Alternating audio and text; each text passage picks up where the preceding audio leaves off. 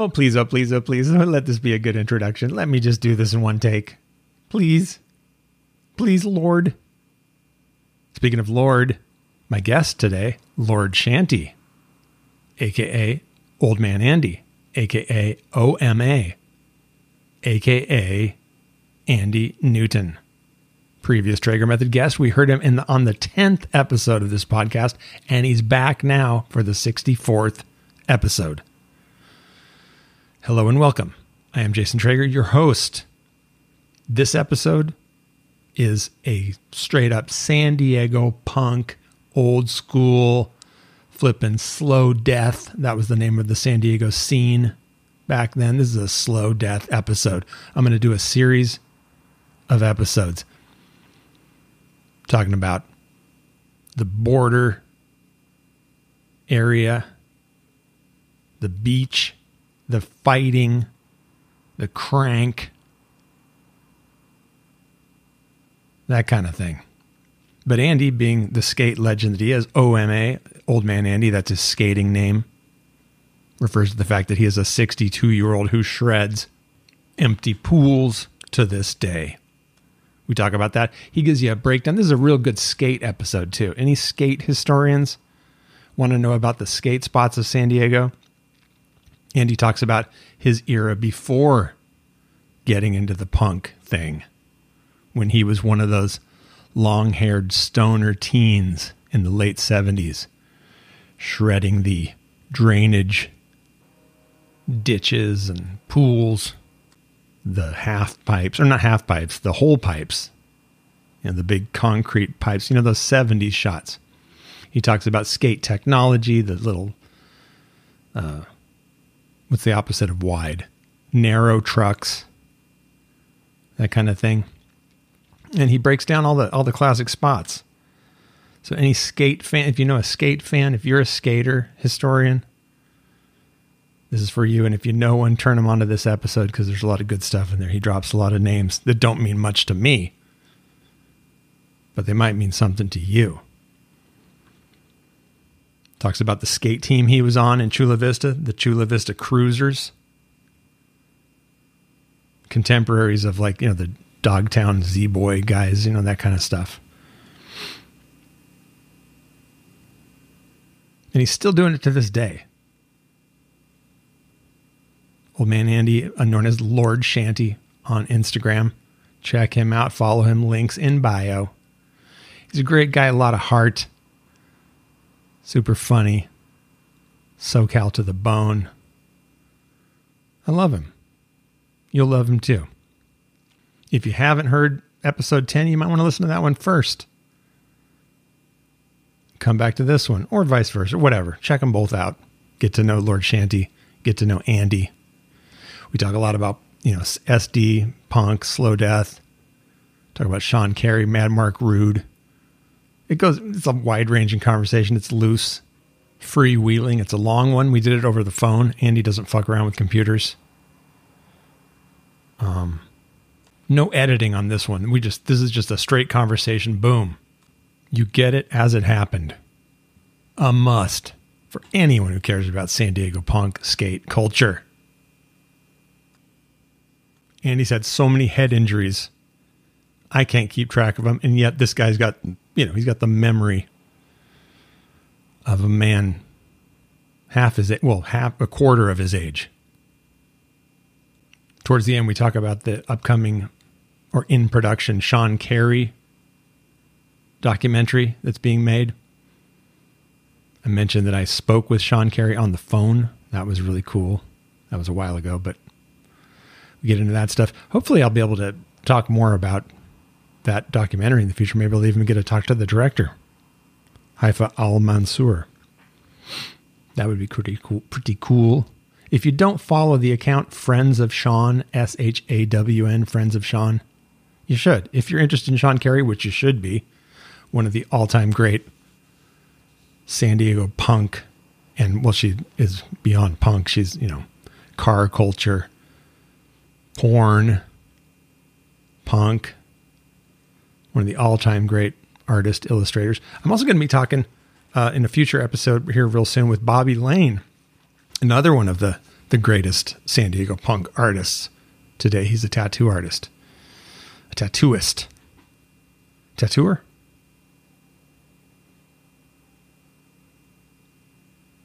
Got some other good San Diego punk stuff coming up too. So yeah, like I said, we're getting back to roots Traeger method stuff here with this one. I hope you enjoy. Oh, I know you're going to enjoy it. I'm not going to talk too much more. My life has been going very well these past few weeks. Meditating, mindful, staying in the moment.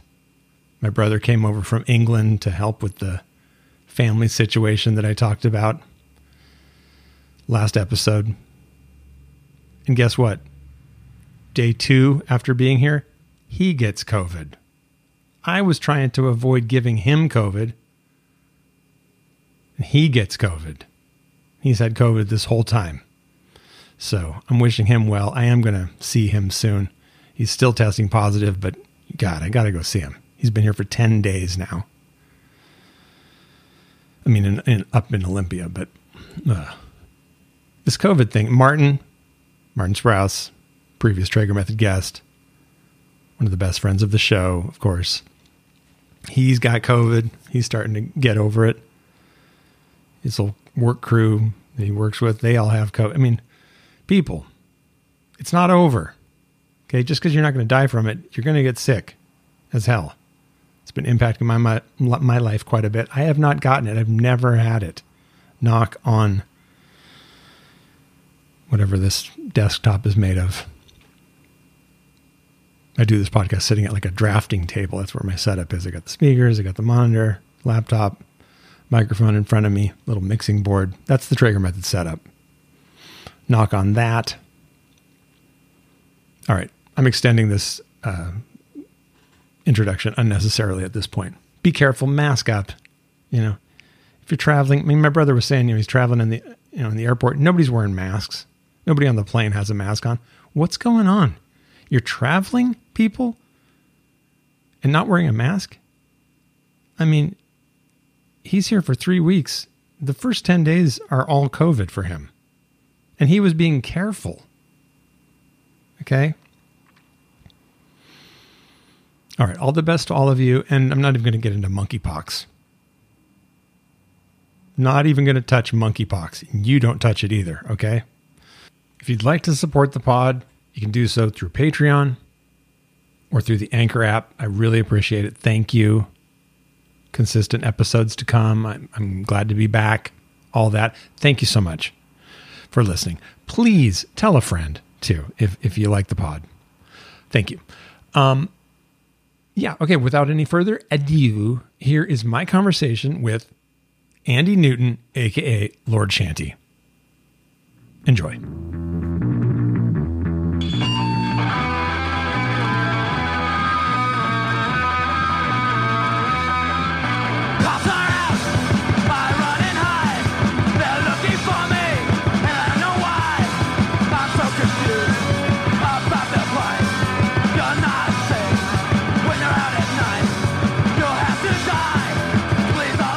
Hey, Andy, how are you?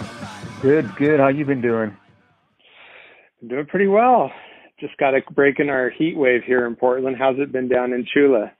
It's been muggy. We got some clouds coming in right now, like those monsoonal clouds coming in from Baja. So maybe if we're lucky, we'll get a little rain. It hasn't rained here since we haven't had a beneficial rainfall since April. Oh Jesus. So we need rain big time, But it's been last August was really nice, Last year was like one of the best Augusts ever. This one it started humid. It's been really humid. Like the last 3 days have been really humid. You know what I mean? It's supposed to be I saw somebody online on Instagram talking about that in Los Angeles. They were going like, "Do you remember LA being like tropical feeling? It's not right." Yeah, it's it's weather's changed so much now. You don't know what to expect. You know what I mean? Right. It's a total adventure what we're heading into. Yeah, and you've seen this, all the torrential storms that are happening right now, and like in Europe and, the Middle East and, places where we wouldn't expect like torrential. I mean, it's insane. It's fucking insane. Yeah, but Kentucky, right? They just had like flash floods where just everybody's getting their houses swept away. Dude, Kentucky's the whole state's like a swamp. Yeah, it's insane, and it's the temperatures are going up now, and it's like humidity. It's I've seen something on TV yesterday, on YouTube, I guess, and it was the same that it's going to feel like 100 degrees out there. You know what I mean, with the humidity and stuff. Yeah, it's good for skating though if it doesn't rain. Yeah, it's good for skating. You know what I mean? You know what? You know what's good for skating? Indoor warehouse with AC. That's what's good for skating. You know what I mean? You ever have access to that?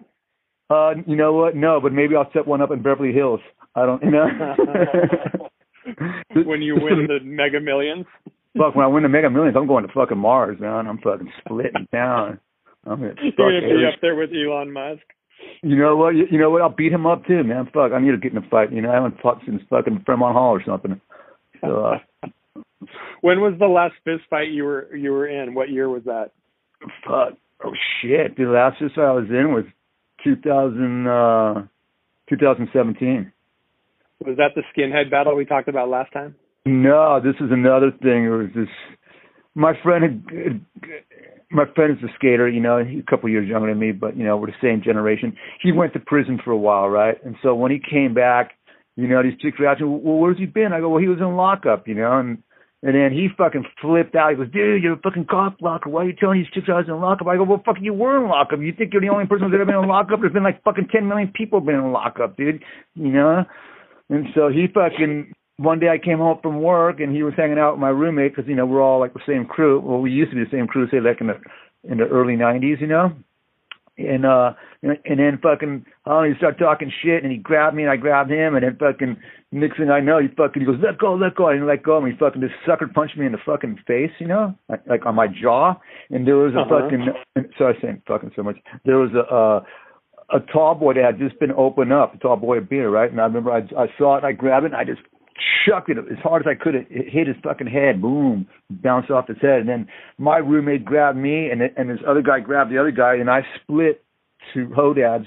The Hodad's in Ocean Beach because I was living in Ocean Beach at the time. I went over there, you know, to get out of the fucking house.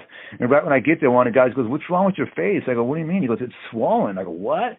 So that one punch, luckily didn't break my jaw, you know. And so I went in there, I go, I got to fucking find a place. And one of the guys who works there who lives down the street goes, you know what? We need a roommate. You can fucking move in whenever you want. I go, fuck. So I moved in 2 days later. That's nice. That's convenient. You know, and then I got in a fight on the bus going to work in 2015.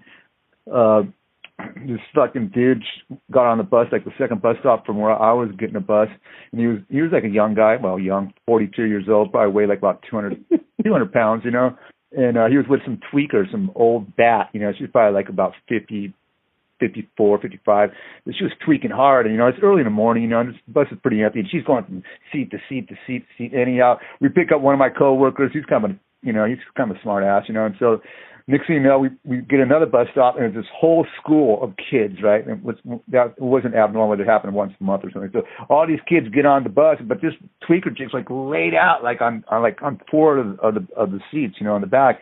And my friend goes, dude, you know, why don't you act like a lady and sit up, and so these kids could have a seat. And she was there with her boyfriend, and she goes, what'd you say? And he said that. And he goes, well, fuck you, you're a fucking down. So next thing the shit hit the fan, and I knew the shit was going to hit the fan, so I kind of was ready, and then my friend was sitting in the back of the bus at the end of the bus in the last row by the window, and this guy came up and just sucker punched him, boom, and I got up, I go, fuck you, dude, you know what, I hate fucking going to work, today's my mom's birthday, she's dead, I haven't gotten laid in fucking like 3 weeks, fucking I haven't smoked pot in 2 weeks, I fucking hate everything, I'm fucking taking it out on you, and I just went ballistic, dude, fucking, the guy turned around, and I remember I just punched him in the face, and he got kind of like, he backed up, you know, like kind of like, backed up, and then my friend got up. My friend's fucking 20 years younger than me, and he's like about 5'6", and he gets up, and then the guy sees him and just throws him onto the aisle of the bus. You know, he looks like a fucking turtle now, my friend. And then I go, you know what, fucking, I'm not from Venice, but I'm fucking suicidal, not suicidal fucking band-wise, like suicidal, fuck you, dude. And I just start fucking wailing on this guy, dude. I clocked him like 10 times. I remember, he didn't even get one punch on me. I clocked him like 10 times. At the next bus stop, the whole fucking bus just, it was like a roach motel. Boom, everybody split, you know? And the guy's coming up to me and he's on the phone. He goes, you know what? I'm calling the police. I'm charging you with assault and battery. Me, you know, I look like a fucking corpse, you know? And I go, fuck. And I got scared, so I fucking got off the bus and went to Horton Plaza and made a couple of phone calls. Made a phone call to this one chick I was boning for a while, you know. And I go, hey, you know, Izzy, if you fuck, I might be going to, I might go to county jail, you know, and you know, I might need someone to bail me out. And I called, you know, and then my boss called me up and he goes, dude, fucking come to work. The cops are here. You came to the, you know, to the rescue of your coworker, you know. And where were you working?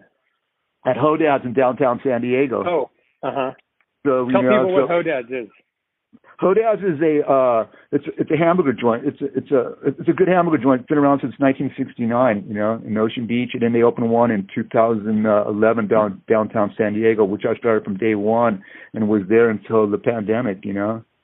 And I haven't been back to work since then. I haven't worked since the pandemic, you know, collected unemployment for a year and a half. I'm single because I'm so fucking ugly. So I was able to pay rent 2 years in advance. So I paid rent 2 years in advance, and now rent's coming up. So you gonna get back on the job market? Yeah, I might be a dancer at a blind club. You know what I mean? I don't know. But, you know, but yeah, I don't. The thing is, too, my back is fucked up. My back's really messed up. I threw my back out really bad. I sprained my back in 2014 summer of, and my back's never been normal. You know, what's that? How'd you do that? By acting like I was 19, but I was actually like 54 at the time. I was just, you know, doing a job that a teenager should be doing, not some guy who's 54 years old. You know, just so I was just stocking the walk-ins, and it was just the last box of hamburger patties, and I guess I didn't. My back was already tweaked, and I just went to pick it up, and my back gave out, and I was on the ground for like 10 minutes, and my manager walked by, and I'm a jokester, so he thought I was just pulling a prank, you know, and I go, dude, I'm fucking hurt. And so they gave me, they sat me down, and I couldn't even fucking move, so my one manager gave me a painkiller, you know. I never do painkillers. And so like after 40 minutes, I was able to walk out with one arm over my manager's shoulder and one arm over the cashier's shoulder, and he walked me out, and we went to the hospital, and they shot me up with more painkiller stuff. And next thing I know, I'm passed out, and I'm not waking up, and they're asking the manager, "Are you sure you didn't kill him or anything?" And my manager's going, "Oh fuck, dude, I killed this fucking dude." You know, I mean, they're fucking hitting my face. I got a fucking big nose. They're fucking slapping my nose around and hitting my forehead. You know, and I'm not even waking up. You know, and finally I woke up. But you know, it was, and since then my back gives out like 3 times a year, if not more. It hasn't given out in about 3 months. I was doing some yard work and I felt it, you know. So it's going to happen again. But I mean, it gives out where it's like, man, you can't even. It's hard to even get out of bed. You know what I mean? Yeah, so I'm gonna I've had back problems in my past too. Yeah, so you know, like you're just out. Yeah, you're UPS, a useless piece of shit. You know what I mean? Did you ever see that band, the Useless Pieces of Shit? Yeah, I did. They played at this hall. Remember Muya Hall, MUYA Hall, Muya Hall on Home Avenue? No. RKL played out there. Who else played out there? Agnostic Front played out there. They had a couple shows out there. It was right off. What part of town was that in? Right off of Home Avenue on Home Avenue in 805. It was called Muya Hall. It's kind of like maybe like a Lions Club type thing, you know what I mean? But it's MUYA Hall, you know. So I remember, Muya Hall. They only had like a couple gigs there and stuff, but I remember the gigs they had. Useless Pieces of Shit was a fucking weird band. They were cool. Yeah, did you see them before? Yeah, I saw them up at Sun Valley Sportsman Hall. Did you ever go up there in LA? No, that's the San Fernando Valley, huh? Yeah, I think that's where it is. It's definitely out in one of those valleys. I mean, it's San Fernando probably. Yeah, it's San Fernando. Yeah, that place is legendary. Yeah, there were some crazy nights there. I saw like 7 Seconds MIA out there. I saw UPS. A few other shows. I remember Martin Sprouse almost got his ass kicked by. Remember that gang FFS? I sure do. And that guy Ranger, wasn't that the guy that was the leader of that gang?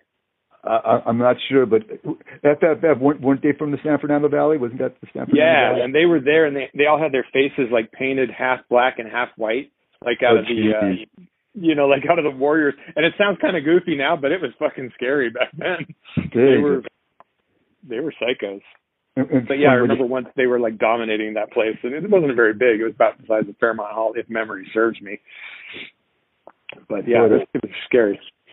And your friend almost got his ass kicked there? Yeah, everybody's like, he's gonna kick your ass, and we like went out in the parking lot, and I think we took off a little early because it was like, let's get out of here before.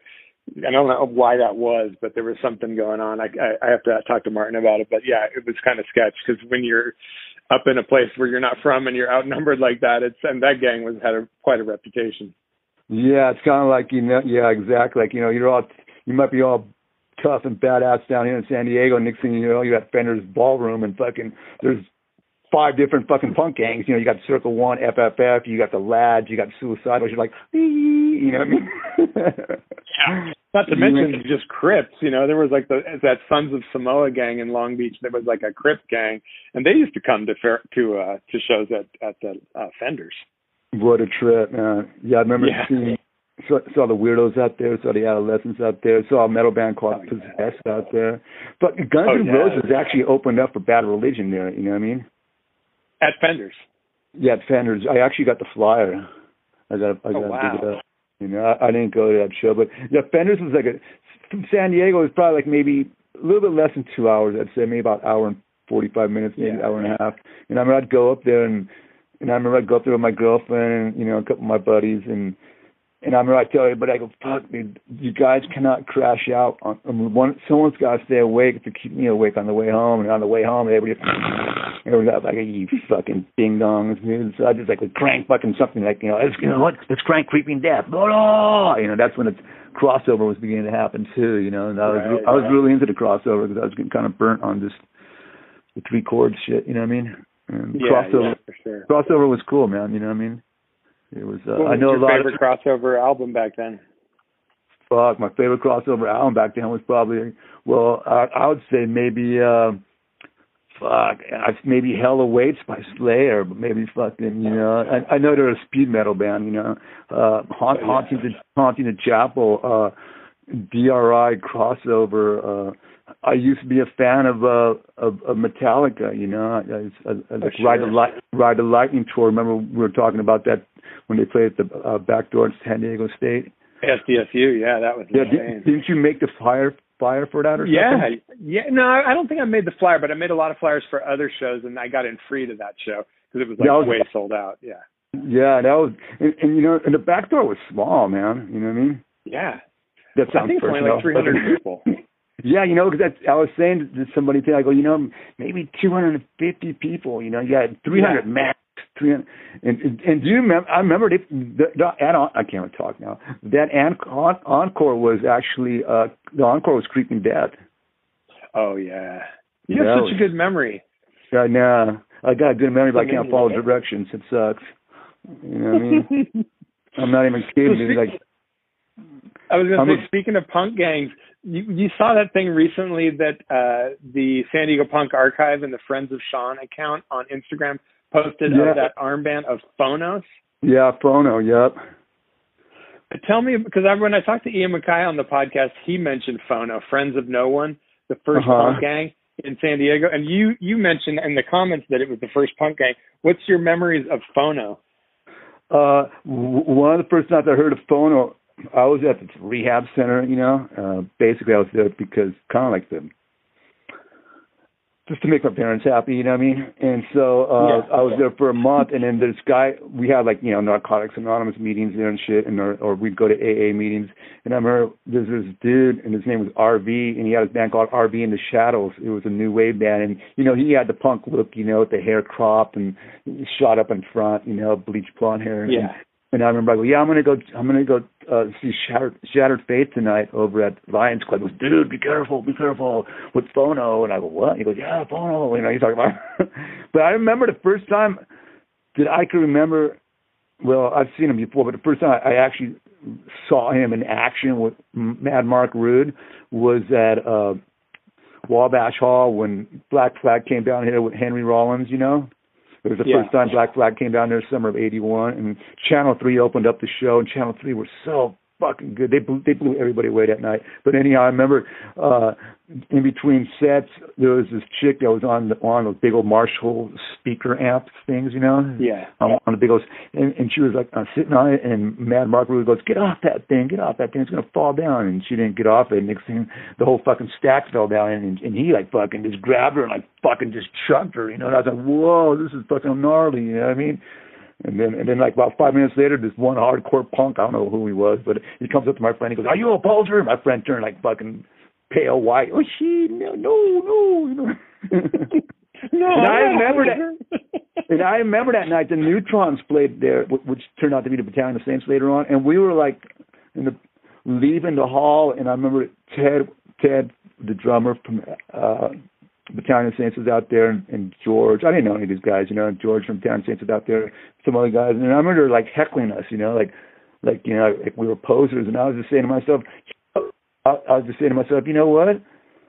This is stupid because we're here to support your band. You're giving us shit. You know what I mean? Yeah, really. It was, you know, but everybody was hardcore, and I mean, that would have kept a lot of people away from punk rock shows. You know, I didn't go to punk rock shows for a while because I was scared, and I had long hair for a while. And if you have long hair, even if you look like Ringo Starr, you're gonna fucking get your ass kicked. You know what I mean? Right. And I kind of looked like Ringo. Yeah, I remember like we went to some. Me and my buddy went to go see Red Cross, REDCROSS, playing with it was Red Cross and Funeral, and I think it was Twisted Roots or something. And Twisted Roots, Red Cross and Funeral, something like that. And I remember my friend goes, "I need to get a haircut. And so my mom cut his hair, and my mom had just had a heart operation like a month before, like tons of hair, and so she was like, "Oh my God!" She finally gave me a haircut, and so right when we got to the show, you know, my friends were out there, and one of my friends, this chick I used to know, I forgot her name. She lived here in Chula Vista. She was hardcore as fuck, and then she goes, "Oh my God, you look like a fucking mod, Paul. You look like a mod," you know. And Paul's like, "Oh shit, I'm gonna get my ass kicked or what?" I go, "Nah, you won't get your ass kicked," you know. But it was. I mean, even when I knew everybody, it was scary. You know what I mean? Yeah. San Diego was the hardcore scene, man. That was the place. I remember like going to some show, and me and my buddy went out there, and this is like when we're still like we were into punk, but we didn't have the punk look, you know. We were more into we were like new wavers, whatever, like we had the new wave goggles on and all that bullshit. And we showed up at some place, it was 2nd Avenue Theater downtown San Diego, and they were having punk shows there. And I remember we showed up out there, and I think Mad Mark was out there, and like the whole crew out there looked like fucking the Road Warrior crew, right? You know. And I was going, "Fuck, should we even go in or not?" And I had long hair, except I had my new wave fucking glasses, and, you know, so I was punk. And I was going, and me and my friend goes, "I don't know." And they're staring us down. We go, "Let's go home," and we just went home, you know. Yeah, you did. You just turned tail. Yeah. And I remember being at a fucking. Yeah. And I remember being at a Penetrator show. You remember the band of Penetrators? Yeah, they were kind of on the new wave side of things, right? You know what? They were like, you know how it was punk and then went to hardcore, you know what I mean? And they were a punk band. And so I remember I went to go see them at the Del Mar, at the Bing Crosby Hall, you know, Bong Crosby Hall. And so, and I remember they got on stage, but the SDSH crew showed up that night, you know what I mean? And they were fucking going, it looked like Huntington Beach or something like that. And I remember, what's his name? Fucking the lead singer. Tell people who SDSH are, just in case they don't know. San Diego skinheads, but they weren't racist skinheads. They just shaved their heads, and they were fucking, you know, punks. But they were skin punks. But it was basically, you know, it was a Mexican crew. You know, Arturo and his brothers, Ronnie, Tim Dunbar. Chewy's Arturo's brother, you know. You ever meet Tim Dunbar? I know the name, but I don't think I knew him. He was like the skinniest and the most like scraggly guy of the whole fucking SDSH crew, but he was super cool, Tim. He was a skater. He was cool. He passed away in 2009, but he was super cool. And so, but they, you know, and those guys were, I remember Tim was living over at Arturo's house, and they had like a ramp out there and stuff, you know. And I didn't, you know, I knew Tim, but I didn't know all those other guys, you know what I mean?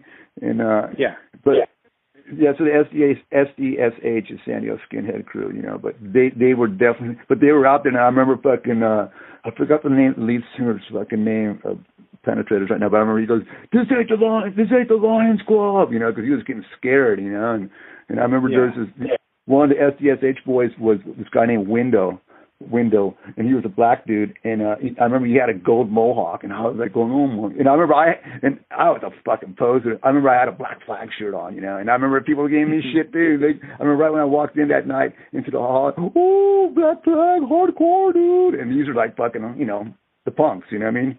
Yeah. Punks with leather jackets, punks with belts, not belts, with fucking boots, chains, it was like the early, kind of like the, the circuit jerk guy, Yeah, the Sean Carey skanking guy. Yeah, the Sean Carey thing, and so that was a trip, dude. But it was punk rock was scary here in San Diego. It was, I don't know. Later, when you got in the scene, you were one of the scary guys. I mean, in terms of like the fighting and stuff. You know what? It was weird. It was like always. I don't know. I don't want to incriminate myself, but there's always some sort of form of action going on. You know what I mean? Put it that way. It was always, and it was stupid because when I got my ass kicked by those skinheads at Soma, it was one word. It was karma. You know what I mean? It was just, it was karma. And by then it was 89, June of 89. I was just burnt. And the scene was just going. It wasn't, the scene was ending. I mean, in the sense of like. Yeah. There was no more Fairmont Hall days. There wasn't no more Lions Clubs days. There was no more Adams Avenue days. Wabash days. Palisades days. But all that was all. It was becoming history. And now it was like I don't know. It was like punk was burnt by then. I think. In the sense of like going to shows and. Yeah. So and so by then I was just like when that happened, I remember. I got on more shows, and then the next thing I know, I got a call from a friend. He told me there was a pool down the street, and I started skating pools again. And then I got another call. I go, hey, there's a pool down by Brownfield, which is right on the border of Tijuana Airport. It's a Tijuana Airport, then there's the border, and then there's Brownfield, which is another airport, kind of like a private airport in a way. And there was a big square pool there that these guys from New York had actually bucketed out. I mean, it was like thousands of gallons of water in there. I'm not even joking. Because it was like a abandoned military base, you know what I mean? Oh, yeah.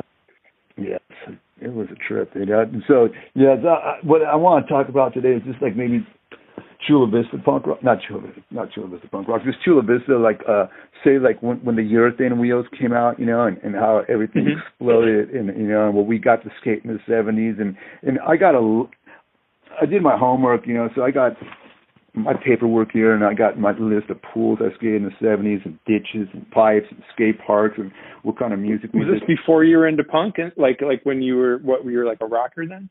Yeah. So I'll start with the music, okay? Yeah. So I moved here in San Diego in '74, January of '74. I was already a skateboarder because I was skating in '73. My best friend had a skateboard as a Black Knight, so I was already skating. But I was in the BMX. You moved down from LA, right? Yeah, I moved down from LA to Chula Vista, talking about a culture shock. I mean, that was like, my sister was going to Hollywood High, and then from Hollywood High, she went straight to Chula Vista High School. It's like going from fucking, it's like going from Beverly Hills to Skid Row or something. You know what I mean? It's just a huge difference.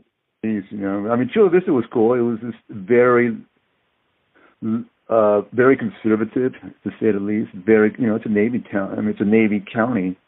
Very conservative. There wasn't too many people in Chula Vista. It was actually nice if you could drive around. There wasn't traffic. There was a lot of open space. Basically, right after 805, it was Bonita and canyons and Otay Ranch, and Otay Ranch is 20,000 acres. It was just all. It was rural. It was nice, but. So when I was when I came into San Diego, before I got into punk rock, the music I was listening to, I got the list here. The first band, well, not the first band, but the first person I was really into, I liked Bowie, because my sister was a huge Bowie fan in L.A., and she went to see Bowie in L.A. and all that. And so I'd listen to Bowie, Led Zeppelin, Aerosmith, AC/DC, Black Sabbath, and probably your favorite, the Nugent.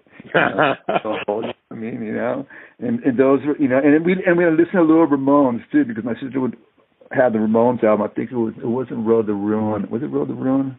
There was the one before Road to Ruin. I forgot which one. Rocket to Russia? Oh no, it's the one with Pinhead. Pinhead's on that, Oh yeah. Why don't I know the title? Which one? It's got like the presidential symbol, Right. But those are the bands I listen to: Bowie, Led Zeppelin, Aerosmith, AC/DC, Nugent, Black Sabbath. Those are basically the bands we listen to. Jimi Hendrix. Did you see those bands in concerts? Of all those bands, I only saw one was Bowie. I saw Bowie. I didn't see tour? Bowie. I think it was. I think it was in '79. So it could have been the Heroes tour, or it could have been the Lodger album. Lodger. Mm-hmm. I'm not exactly sure. Where was that at? That's a sports arena here in San Diego. Oh, in San Diego. And it was the place was. It was like a third full. You know what I mean? Yeah. And I remember I went back to school the next day. I go, I saw Bowie, and everybody goes, "Are you a fag or something?" I go, "What are you talking about?" "Oh, Bowie's a fag, dude. He's gay." Like Bowie wasn't very popular in lots of parts in the '70s. Like down here in Chula Vista, if you like David Bowie, are you from LA or something, or are you a fucking homosexual, or I'm serious, Right. Oh yeah. And you remember the album Diamond Dogs? Not Diamond Dogs, but of course. Aladdin Sane. That's the album. Aladdin Sane. When you open up the cover, it has Bowie. It's like a centerfold of Bowie, and he's kind of he's naked, but he's painted up in a sense. Do you remember that? Yeah. Oh yeah. He challenged the culture so much in the '70s, and give him a break. It was insane. He did, and then the clothes we'd wear. We'd wear Levi corduroys. Either flares or bell bottoms. Converse shoes. We get our tennis shoes at Sears. OP shorts and shirts. Oh, yeah, the OP corduroy shorts with the pockets sewn on the outside. You know what? It's so funny. I had those, and then I had those in the '70s, of course. And I've never gained weight. I've only lost hair, but I've never gained weight. And so, about 20 years later, I had.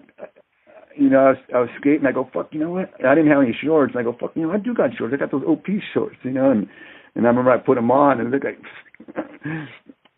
I remember everybody was like, dude, what are you doing? I go, what do you mean? He goes, dude, those shorts look so short on you, and they were, you know what I mean? And it was like, and this is like in the '90s, though, and I'm like, but they still fit me, I mean, I look like Liberace's young boy toy or something, one of those things, and I'm like, oh, fuck, just get rid of these things. But those are some of the, that was the clothing we wore back then, Those were the cool shirts. Those are the cool shorts. Everybody had those, even in the '80s. I mean, the light blue ones or with the brown pockets or whatever. That was the jam. Yep, exactly. That was it. And Hang Ten was based here in San Diego, actually, too. They were based out here in downtown San Diego, and so that was the gig. And so in the '70s, we skated a lot of ditches, and the cool thing about the ditches that we skated, and I'm just going to be naming the ditches here in Chula Vista because I'm not going to be naming all the other ditches. But the ditches were cool because it wasn't super populated yet, Chula Vista, and so the runoff on these ditches wasn't as bad as it is now. You know what I mean? Yeah. And so you didn't have 20,000 homes on the other side of 805, put it that way, And so we'd skate these ditches, and they're fun. We have ditches like Orange Avenue Pipeline, which was over there on Orange Avenue and 805, and there was a pipe that stuck out, another pipe you could skate, and then there was Crete, and you just go down on the Crete next to the pipe, and then you skate the banks, and that was cool, Orange Avenue Pipeline. It was fast, I remember. We had that, and we had the J Street Marina, J Street Banks, which are still there. We'd skate that place every single day after school in 10th grade, and my friends would buy an ounce of weed. An ounce of weed was $10 back then. It was called a lid, and it looked like grass clippings, and you'd roll joint after joint after joint, and you'd smoke it, and you were young, you'd get high off it. And I remember we'd skate J Street every day after school, and then there was a place called St. John's by my house. It was private school, and they had asphalt banks, kind of like the kind of asphalt banks you'd see like the Dogtown guys skated, you know? Yeah. And I remember I'd get off of school in junior high, and I'd walk by there, you know, on my way home, and there'd be already like 15 people skating skating the banks from the high school, because they get off school a half hour earlier. And so I remember I'd run home, get my board, and you know, and that was back then. You know, the tricks on the banks were like Bertelmans and slides, and maybe if you could do a 1.5 360 or 2.5 360, and you know, just carving and tucking low and pretend you're in a wave or something like that. And it was fun. And I remember that was, and then later on, it was called St. John's. Later on, we called it St. Jay's, because we started smoke joints there. So, you know, so we called it St. Jay's. Then there was another ditch called Gravity Gutter, which is right off of 805 and E Street. And that was a good ditch. And Lower Main Street, which is over there like on 4th and Main down Chula Vista, that was a fun ditch to skate. And we had another one called Willows, which is on right there on Willow Boulevard and Bonita Road, and you know, right there by the cemetery. We skated that. And then in the pools, we had tons of pools to skate. I'll start off with my pool. My parents drained our pool in spring of '77, and they let me skate it for like 3 months, and it was insane. That's where I got my pool skills. And then people back then, well, old people, like say people like my friends' parents who were old back then. They were like 45 or something, you know. Oh, so old. Yeah, they were fucking ancient. You know, we're like 16 years old, and so they drained their pool, and they would let us skate it. So there was this pool called these girls named the Breeds. That's their last name, the Breeds. Their dad was a coach, and my friend was on a baseball team, and his dad was coaching the baseball team. And he goes, "Hey, you know what? We drained our pool." He goes, "Can you let us skate?" So he let us skate his pool, and we skated like for about maybe a month and a half until they filled it up. But I mean, when we'd show up there, like everybody from the high school was there. You know, from Chula Vista High School, Hilltop High School, and it was just really, and it was just like, it was so old school. Like people weren't even kick turning yet. We're just carving. You know what I mean? Carving around. And and that was a cool pool. And then a couple of blocks from there, there's this other pool called these guys from the high school, Subernagels. They drained their pool, and their parents were cool, and they let us skate that pool, you know. And then we had a pool called Flower Bowl, which actually Stacy Peralta skated. It was in Chula Vista. It's a really mellow pool, and they called it Flower Bowl because it was a flower painted in the pool. You know, like the whole pool was one big flower. And that was fun. Oh wow! And then we had another pool. It was on, my first pool was on the street on Oxford. It was in 1976, summer of '76. That was my first pool. And then we had this other pool on Oxford, and the guy who lived there was this little kid. He's like a 7th grader, and he was a full-on rat, you know. And I remember he gave me the nickname Mr. Radical. You know, so I was Mr. Radical, and so that was the Mr. Radical pool. And I remember my friend. I showed up at the pool. It was like in September, and we were having Santa Ana winds. It's like about 102. I showed up at like about 12 o'clock at noon, and he goes, I go, "What's up, Andy?" And he goes, "I think I broke my hand." I go, "No way." Or I broke my arm. I go, "No way." He goes, Yeah. And so we went back to my house to smoke weed, and this is how old school it was. The TV I had a like a suitcase handle on top. You know what I mean? Yeah. So I remember my friend goes, "I don't think it's broken." And so I remember he picked up the TV with the suitcase handle, you know, and look, it's not broken. The next day he showed up with his arm cast, you know what I mean? But yeah, it was a trip, dude. And then my buddy Mark Suvall, he drained his pool, and we got to skate that. And my other buddy Raper, his parents skate, you know. So we had pools, and then we had pools outside of Chula Vista. We had this pool out in El Cajon. It was a massage parlor. It's called a Massage Bowl. It was right next to Gillespie Field, and they would let you skate there until like 6 o'clock in the afternoon. And at 6 o'clock in the afternoon, they'd open up the massage parlor. It was a whorehouse, you know. And that was in the magazines, you know. That pool. This guy named Russ Gosnell, who was like the pool god of San Diego back then. You know, he was out there. And he was a real nice guy, a couple of years older than me. What was his name? Russ Gosnell, Gosnell, Russ Gosnell. And he was really the pool good god, and that he could ride the pools really well. Yeah, he could ride pools really good. And he was sponsored. He was sponsored by, I believe, Tracker Trucks. He was sponsored by Gordon Smith. And then he came out with rocket boards, and he was sponsored by. And this pool was in the magazines. You know, they'd shoot an ad in there and be Russ Gosnell skating it. You know. And what magazines were the ones back then? Magazines. Back then was Skateboarder magazine. Yeah. That was, you know, and then in '78, Skateboard World came out, which is super good. Skateboard World, I really liked Skateboard World because it really focused on pools and pipes, you know, and it focused on the Val Surf crew, like people like Jerry Valdez and Kent Senator and Brad Bowman, and you know, it was just so rad. You know, they were taking it to another limit, you know, for that time. And so we'd skate the massage, and then we had another pool out in Santee. It was in the middle of the field, and that's radio station KCBQ had the radio tower out there, and that was the first pool I went over to light, you know. But the only reason I went over to light because the light was taken out and they had concreted inside, so it was flush, you know. And we had that, and then we had one more other pool we'd skate was up in Escondido called the Kona Bowl, which is a famous pool. And I remember Russ Gosnell being out there, and he was sponsored and everything, and he was cool. And then he had these wheels, they're called Tunnel Rocks. And he goes, hey, you want to check out this board? I got these new wheels. It's called Tunnel Rocks. You know, they're the hardest wheels on the market and the fastest. And they were at the time. They're 92 durometers. Now it's 101 durometer, you know.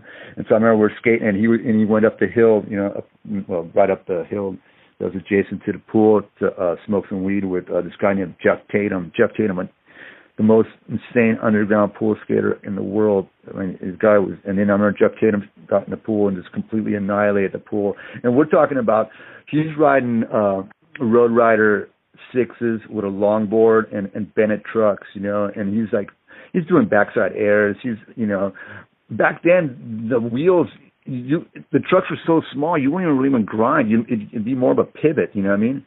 So next thing you know, you got three wheels out, and you get the fourth wheel just pivoting on the coping, you know. So that Who did the first wide trucks? Was that Tracker? I would say the first wide trucks. I would say they were Tracker. They were Tracker, the first wide, you know. And then that guy Russ Gosnell I was telling you about, they opened up a skate park that we skated. It was the El Cajon skate park, and they had like park patrol guys. And I remember Russ Gosnell was the resident pro at that park. And I remember going there, and they had like this little reservoir, you know. And I'm not even kidding. There must have been like 100 people skating the reservoir at one time. It was like the opening week. And the park was very weirdly designed and stuff, but you know, it was all new to us, and so it was cool. We had that, so we'd skate El Cajon Skate Park. We had the Home Avenue Skate Park, which is right there on Home Avenue in 805.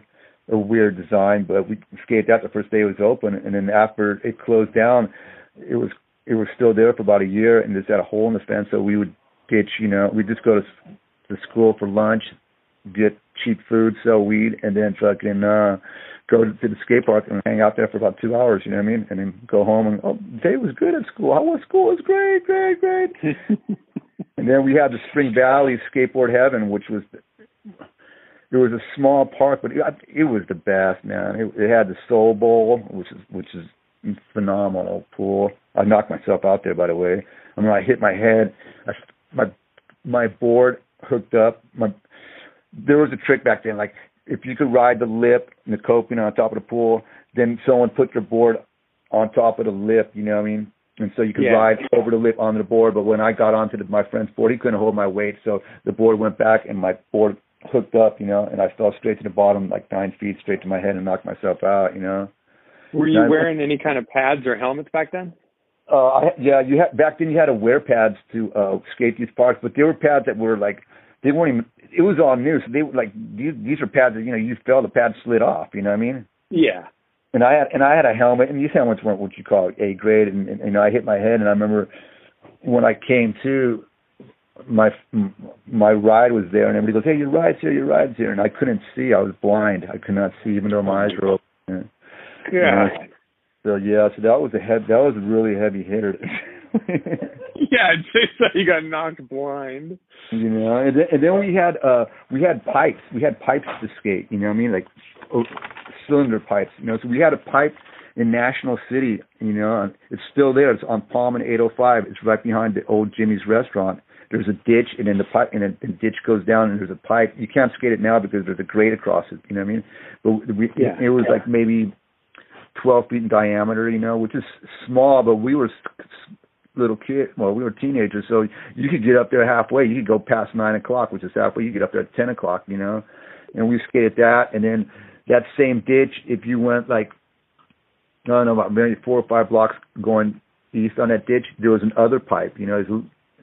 So we skated those 2 pipes, and then there was sections of pipes on Palm Avenue off of 805. Remember when Palm Avenue used to end at the end of Palm Avenue would end at the end of 805, and it was just all canyons, and people used to ride their motorcycles out there, and you know, a lot of people would cross the border, like illegals would cross the border and go through there. People would dump bodies there, you know. I remember one time the car was on fire out there. People would burn cars out there, and the reason the car was on fire was there was a body in there, you know what I mean?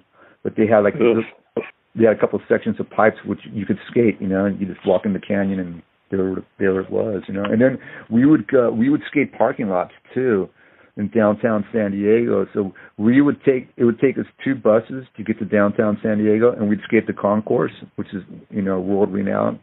We'd skate this other place called the Union Bank, and then there's the famous hotel El Cortez, which has a pool that we used to skate back in the day, right? But they have an underground parking lot, which is like maybe, I don't know, 4 levels or 5 levels, and that thing was so fun. Oh my God, we used to skate that, and then from there we'd hop on another bus and go to Balboa Park and do our tricks out there on this street they had that was closed, and we'd do like nose wheelies and handstands and 360s and stuff. And then we'd get on the bus and we'd head out to the El Cajon massage pool and skate that thing, you know what I mean? So that was we had a lot to skate back then. It was a lot of fun, and it was great. And it was all new, you know. And then we had a you know how like the Z-Boys, you know, they're from Santa Monica area, you know, and then you had the Badlands, you know, that are from, say, Upland, California, you know, San Bernardino. And so and then, you know, down south crew, whatever. And so we had a skateboard team here in Chula Vista. And we were called Chula Vista Cruisers. Mm-hmm. It was really cool because we had shirts that were printed out. They were yellow, and then and the green was it said Chula Vista, you know, it had Chula Vista on top, and then it showed this guy named Steve Caffey. It's a picture of Steve Caffey. He's doing like just a tuck down, crotch down, like it looks like he's going through a tube, but he's on a skateboard, you know. And yeah.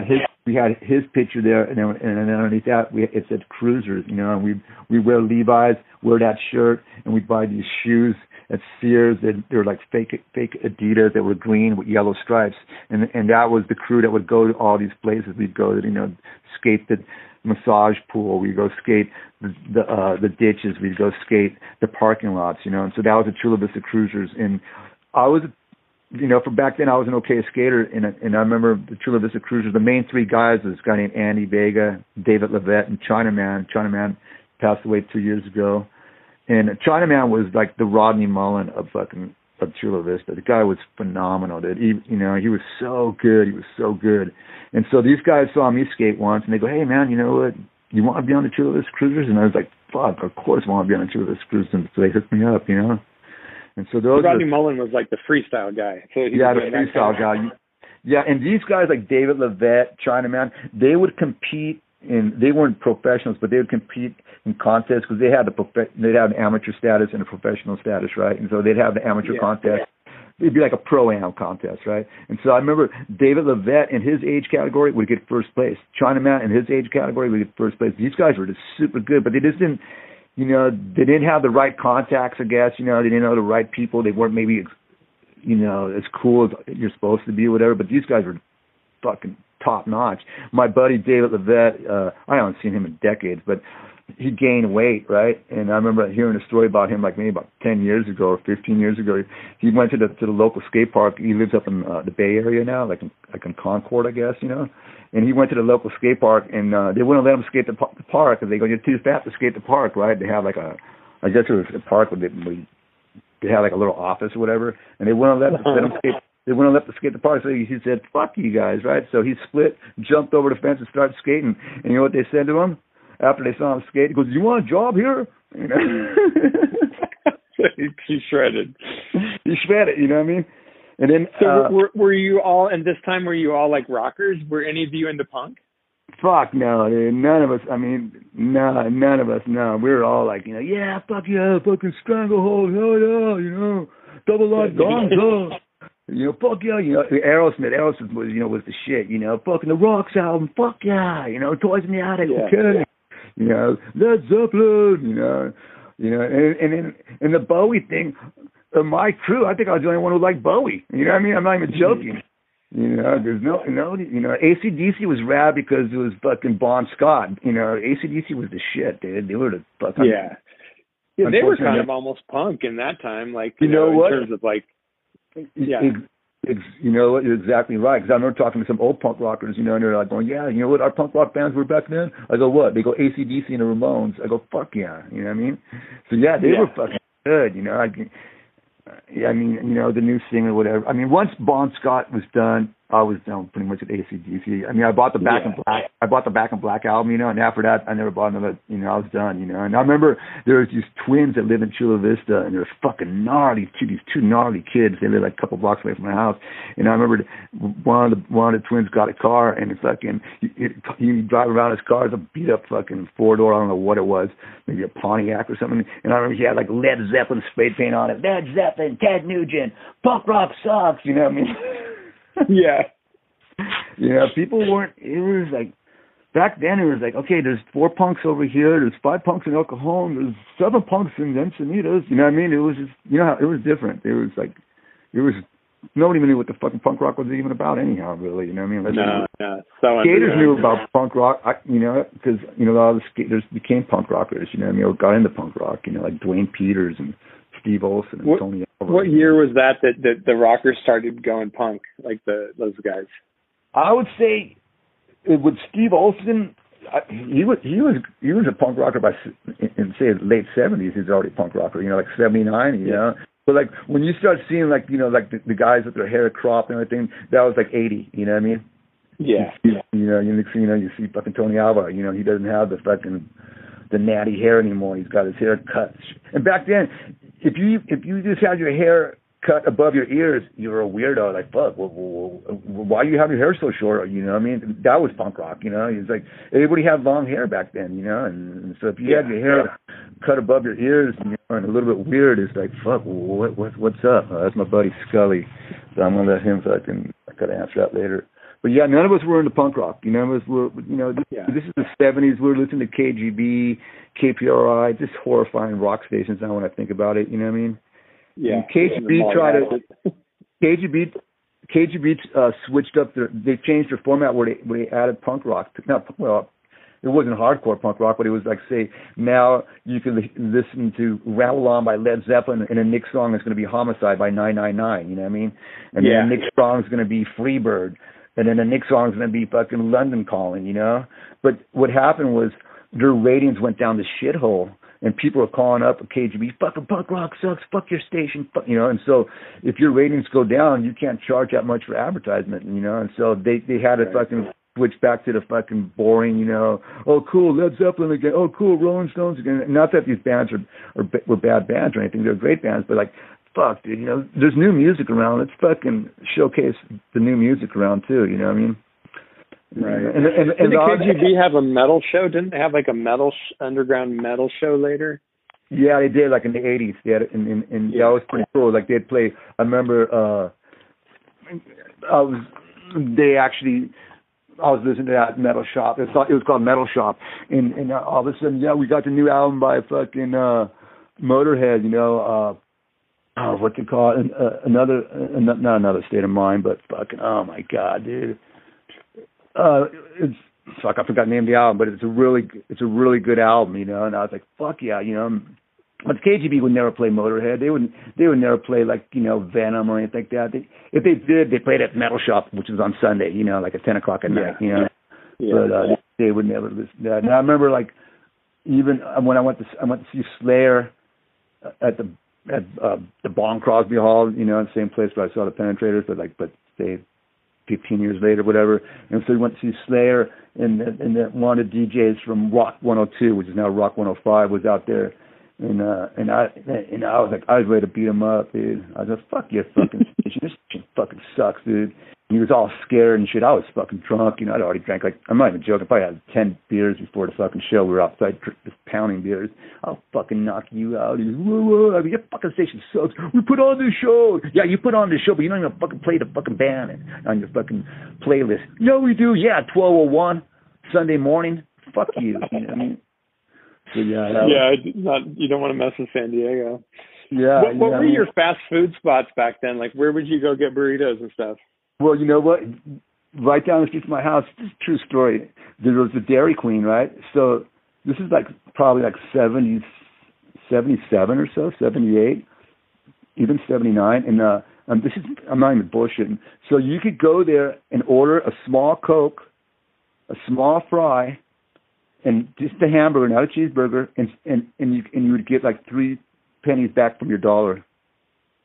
It was $1 where you could buy a hamburger, small fries, and a small Coke. And I remember one time I was like short, and I go, dude, I asked my friend, dude, can I borrow 25 cents? He goes, yeah, but you better pay me back, you know. And he was owed me 25 cents, and he was like hounding me for the 25 cents for like 3 months, and I didn't even have 25 cents. I don't have it, dude. I don't have it. What's for 25 cents? Yeah, and he was like one of my best friends, you know. And he was cool. He was this is now getting into the 80s, like 1980. Me and him, we were like really into new wave, you know. So me and him went to go see Devo, you know. Me and him went to go see the B-52s. Me and him went to go see the Penetrators. Me and him went to go see the Surf Punks, you know what I mean? And but he was kind of hot headed, you know, and he kind of got the look, you know. He cropped his hair and he had the little new wave goggles, but you know, when it came to hardcore, he disappeared. You know what I'm saying? Yeah. But I remember we go see bands like Gary Myrick and the Figures, and you know we were into the new wave shit. You know what I mean? Which is all rock and roll. You know, and just it was fun. And then you know through Skateboarder magazine and through other outlets, you know hearing about people going to punk rock shows. And one of my best friends moved up to say the Huntington Beach area, and he was like, you know, he brought back that tape, The Future Looks Bright, you know, which Shattered Faith on it, and TSOL, and the Stains, the Black Flag, and Minutemen, you know, and we're listening to that. I go, oh, this is bad. And he was telling me, yeah, dude, fucking, there's this place in Fullerton called Ichabod's. It was a club, you know, and it was, you know, fucking hardcore shit, you know. And he goes, yeah, dude, when I walked into Ichabod's, the whole place, everybody was slam dancing. I couldn't even get in there because the whole fucking place was slam dancing, you know. I'm like, wow, this is fucking rad, dude. And then he went and saw the Surf Punks up there, and he goes, yeah, well, I saw the Surf Punks up there, and it was weird. It was like in this fucking gymnasium, and fucking people had like spray cans, and they were spraying their hair green and red, and I was going, wow, this is fucking rad, dude. You know what I mean? Yeah. And so, you know, that hearing all that shit, you know, and then what really influenced me a lot was the L.A. Times, because my parents used to get that. The L.A. Times would do the reviews of shows at the Whiskey, do reviews from the Starwood, you know, from the Roxy, you know, and then they'd be doing reviews of fucking bands like, say, the Weirdos, bands like the Cramps, bands like, you know, X, you know, and I go, fuck, there's a whole new movement out here. And on Sundays they had this section called the calendar section, and the calendar section was like the arts section, you know, arts and theaters and six shows, and so they'd have 3-page write-ups like on the Germs, you know what I mean? They'd have 3-page write-ups on Fear. They'd have fucking, you know, they'd interview Exene, and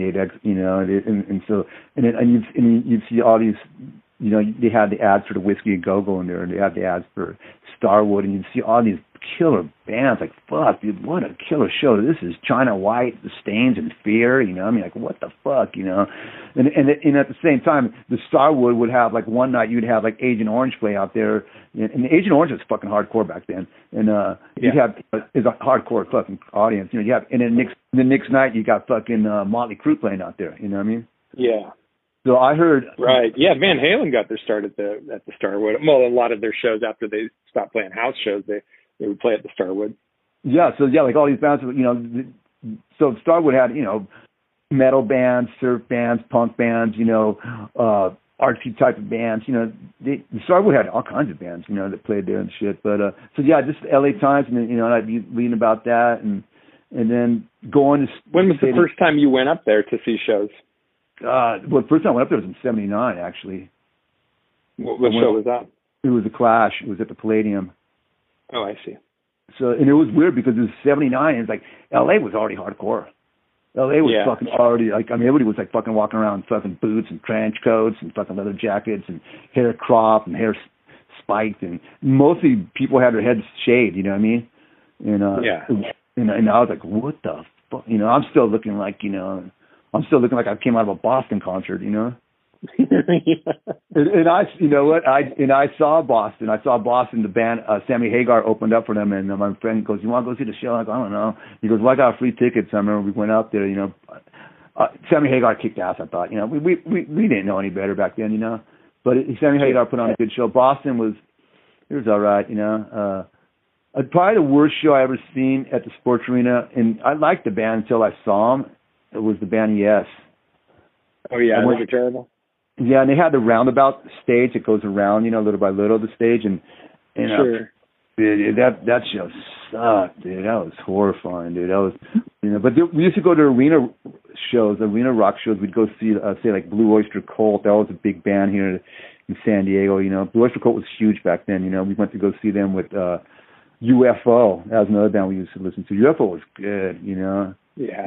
And you know, we were just into metal. We were into rock and roll. We weren't, basically, I didn't really get into fucking, say, cool music until I was out of high school, you know, because it was just, majority of the people, I'd say 90% of the rockers here weren't into punk rock, you know what I mean? Yeah. You know, very little crossover. Yeah, and I remember, like, I even loaned my next door neighbor. He was a rocker, like, you know, he liked Def Leppard and Nazareth and all that shit, you know. And I remember, I go, fuck, dude, I'm gonna loan you this fucking album. Well, it's a cassette. He goes, who's the band? I go, it's Motorhead. And he goes, and it's called Live at Hammersmith, right? And he goes, oh, whatever, you know. And so I loaned it to him and shit, and I thought he'd be stoked. And I remember, I think I haven't told you this in the last podcast. He gave me back the cassette like a week later, and I go, how'd you like it, man? He goes, I don't know, the drums are too punk. I'm like, the drums are too punk? I didn't even know what the fuck it was. That's what he said, the drums. Yeah, and then 10 years later, I saw him wearing a Motorhead shirt. I go, fuck, dude. I go, what a kook. It takes a while. Yeah, I remember with my rocker friends, I would always use DOA or Motorhead as the band that I would play them. Like, you might like DOA, like some of their more rock songs, and you might like Motorhead, but same thing. They were always just like, no, man, this is just punk. It's not rock. I don't know what it was that they just couldn't make the leap, but that's, you know, it was hard back then. And you know, as a trip is like, I remember my cousin. I'm Mexican, so my family's from Mexico, my mom's side, and I was actually born in Mexico City myself. But I remember my cousin. Yeah, I speak fluent Spanish actually. I don't. People think I'm a rabbi, but I'm not. You know, I'm a born again Satanist. But I don't look Mexican at all. But which is so it sometimes it surprises people when I start speaking Spanish. They go, "Oh, hablas español? Sí, pendejo. Hablo español." You know, and they go, "Oh, cool." You know what I mean? But fuck, I forgot what I was even talking about right now. Where we're going on. We were talking about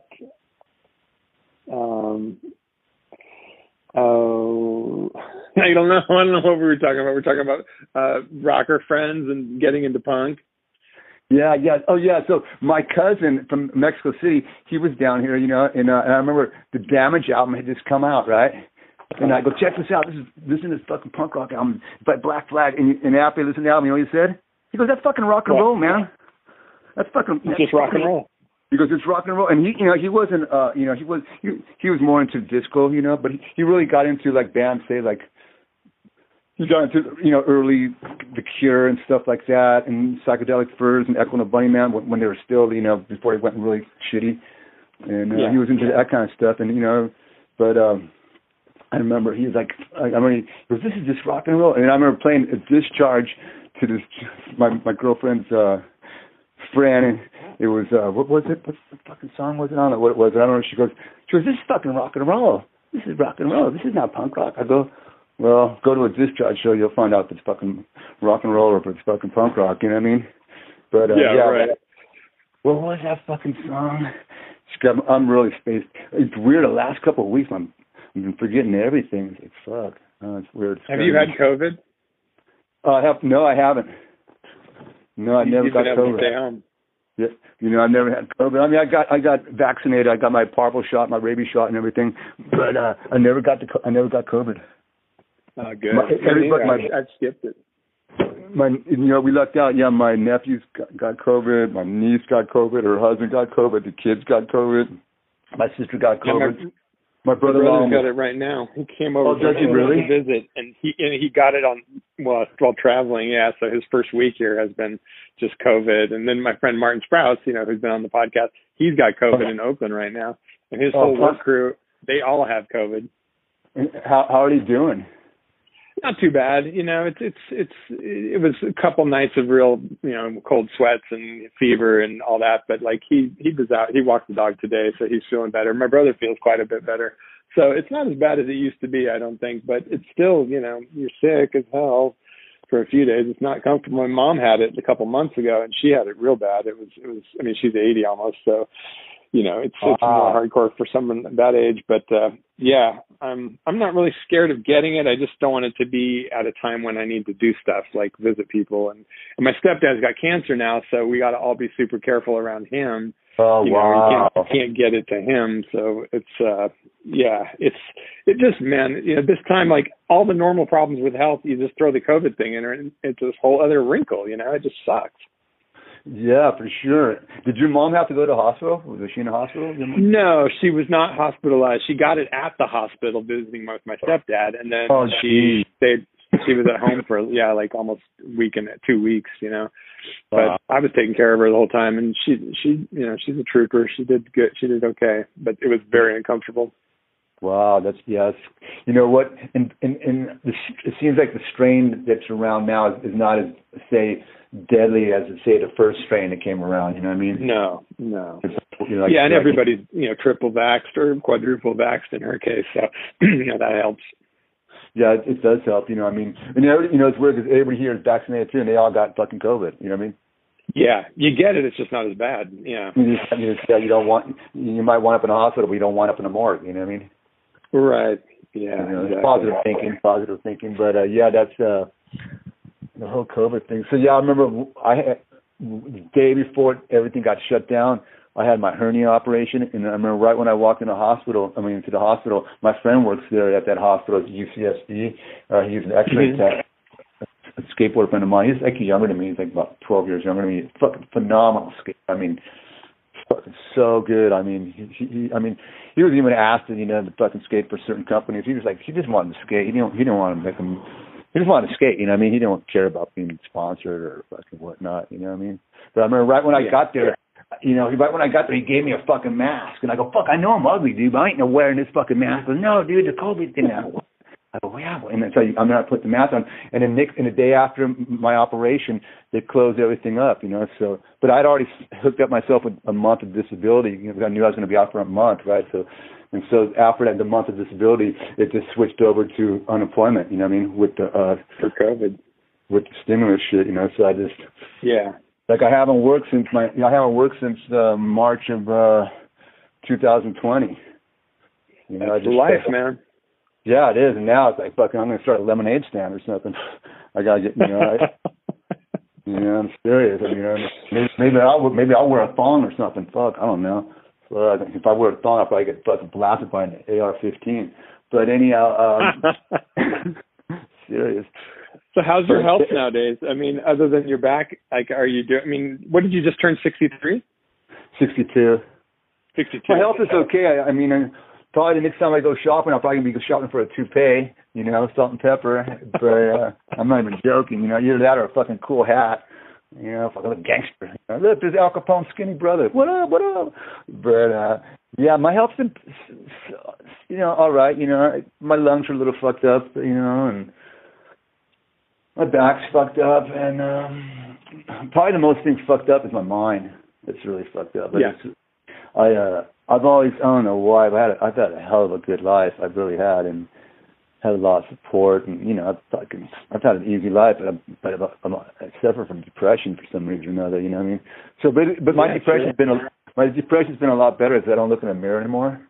So it really helps out. I mean, I feel young. And all of a sudden, for some reason, I get a glance at myself, maybe a reflection from a store window. I go, fuck, who the fuck is that? And it's you fucking piece. I go, oh, shit. It can be shocking, isn't it? Yeah. Who's the old man in the window? Yeah, it's like, you know, I see myself as, mentally still young. I look at the window, I go, fuck, dude, it looks like I'm escaping from a convalescent home or something, I go, seriously. It's good, though. It's really about how you feel, I mean, that's what it comes down to. But what's funny is like, so say you're my age, and you still think you're young. You're fooling yourself. You might fucking be in good shape. You might be, you might have a full head of hair, but you ain't fucking young. You know what I mean? Yeah. You're not young anymore. But I've been doing. You still skate pools. I mean, my God, there's not that many 62-year-olds that skate pools. No, and I skate a pool actually. Say 4 weeks from tomorrow, I skate this pool on El Cajon Boulevard. It's an abandoned Howard Johnson hotel, and there's a pool back there. And I went and skated. Yeah, I jump over a fence and a wall, but we skated for about 50 minutes, no cops or anything, and it was fun, man. It was deep. It was like 9.5 feet deep. It was kind of scary. And I hadn't skated a pool in a year. I've just been skating. I had my ramp. I was skating my ramp. My next door neighbor's got a mini ramp. I've been skating more smaller stuff, and then so I skated that, and that was fun, That was a good one. That's pretty awesome that you're able to do that. And the cool thing too is like when the cops show up and they look at me, like look, when we got kicked out of the last pool that I had down the street here, I skated for a year, like 26 sessions, and we finally got kicked out. The cop looked at me like going like, "What the fuck are you doing here, dude? I mean, do you own the fucking house?" Fuck, the only thing I own is a fucking water pipe. You know what I mean? I'm serious, and he's like, and then I remember when we were leaving the house, we shouldn't have been there. We'd gone late in the evening. We usually go in the mornings, when everybody's at work. Yeah. And then next thing, right when we walked out the gate, there was the sheriff right there, and it's like, and the first thing he asked was, he goes, "Are you guys homeless?" I'm like, I go, "Fuck you." I didn't say that. I go, "No, we're not homeless," and then he sat us down, patted my friend down, patted myself down, and looked through my backpack. My backpack had my stinky elbow pads, my helmet, and that was it. And then another sheriff showed up, and another sheriff showed up, and they let us go. They didn't cite us or anything, But I never went back because I figured I already skated that thing over 25 times.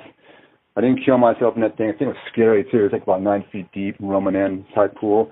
And I figured if the cops were called again, there's a good chance that one of those 3 deputies might show up and they'll recognize me for sure, you know what I mean? And then maybe I'll have to pay a fine or something, or like $1,000 fine. And right now, I mean, $1,000 for me right now is like $1 million. You know what I mean? I mean, if I had to pay $1,000, I'd have to fucking start dancing. You would right. I'd be dancing down in Tijuana, you know what I mean? Fuck. Doing donkey shows in Tijuana. What kind of show? What kind of club is this? I don't know. It's a weird one, though. I know that. Hee-haw. Who was that? That was a human that was actually saying hee-haw, poor thing. Fuck, you know what I mean? So, do you have dual citizenship with Mexico and America? Yeah, I do. I'd have dual citizenship, If you ever see me in Mexico, though, you know what that means? I'm on a TV show called America's Most Wanted. I never go down there. I used to go to Mexico all the time, and I used to travel in Mexico. I mean, I know most of Mexico, and now it's different down there. It's just Tijuana's changed. It's one of the most dangerous cities in the world now. Yeah, there's like really no reason for me to go down there. You know what I mean? It's like I haven't been down to TJ in 15 years. Last time I went down there was in 2007 when I used to go down there and pick up my mom her medicines and stuff. Yeah. And so I remember one of the last times I went down there, my mom had glaucoma, and so I'd pick up eye drops down there and stuff for her, glaucoma. Mm-hmm. And I remember I was coming back, and this is when I still had hair, and I had long hair. I looked like a fucking walking bomb, I was full on stoner. And I remember I was walking back to the border, to cross the border, because I would always walk across. And then this one cop saw me, and he saw me with a bag. He goes, "What's in the bag? What's in the bag?" And I go, "Medicina," And then he goes, "Como que medicina?" What do you mean medicina? I go, "Yeah, it's for my mom," And then luckily I had the prescription with me, the actual paper prescription. I showed it to him. And he was like, he was ready to fucking like take me down, you know what I mean? And it was weird because I remember when I was getting the prescriptions when I left there, I went by the shop and they had these really cool knives, like knives are illegal here, right? Like stilettos. Yeah. And I was going to buy one, and I'm glad I didn't, because if I bought one and they found that knife on me, I'd be fucking in trouble for sure, Yeah. But yeah, it is sketchy down there, and I remember being down there once with a couple of my buddies, and we only had like about $4 or $5 a piece, and it was during the day. Then we went down there, this is say like the year 2000.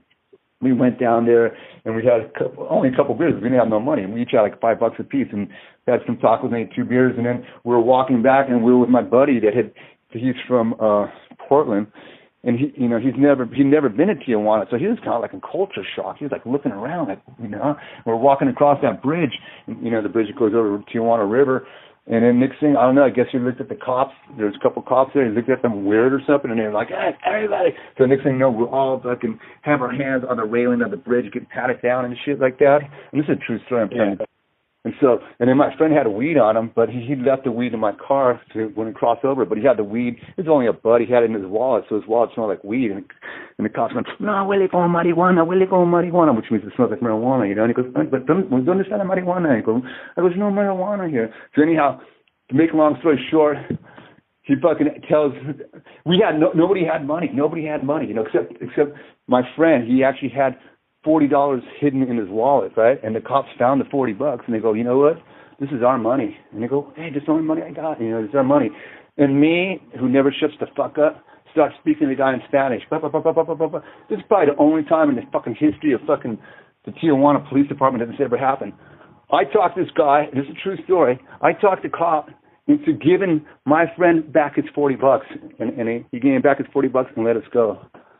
Which is amazing. I've never heard of that. Yeah. And and I had forgotten about that. And my friend's his name's Andy too. I forgot his last name, but his nickname's the Five. He's a fucking phenomenal skater from the Northwest. He's one of Burnside guys, And and yeah, he got his $40 back, and I'd never, so I had forgot about this, but, I'd follow him on Instagram or something like that, and he mentioned it in Instagram. He goes, yeah, I remember the time I seen Andy talk to this cop in Tijuana and gave him back my $40. And I go, I remember that, you know what I mean? So that's amazing. And then another time being down there and going to, remember the band Amenity? Oh, yeah. Mm-hmm. You remember Tim Gonzalez?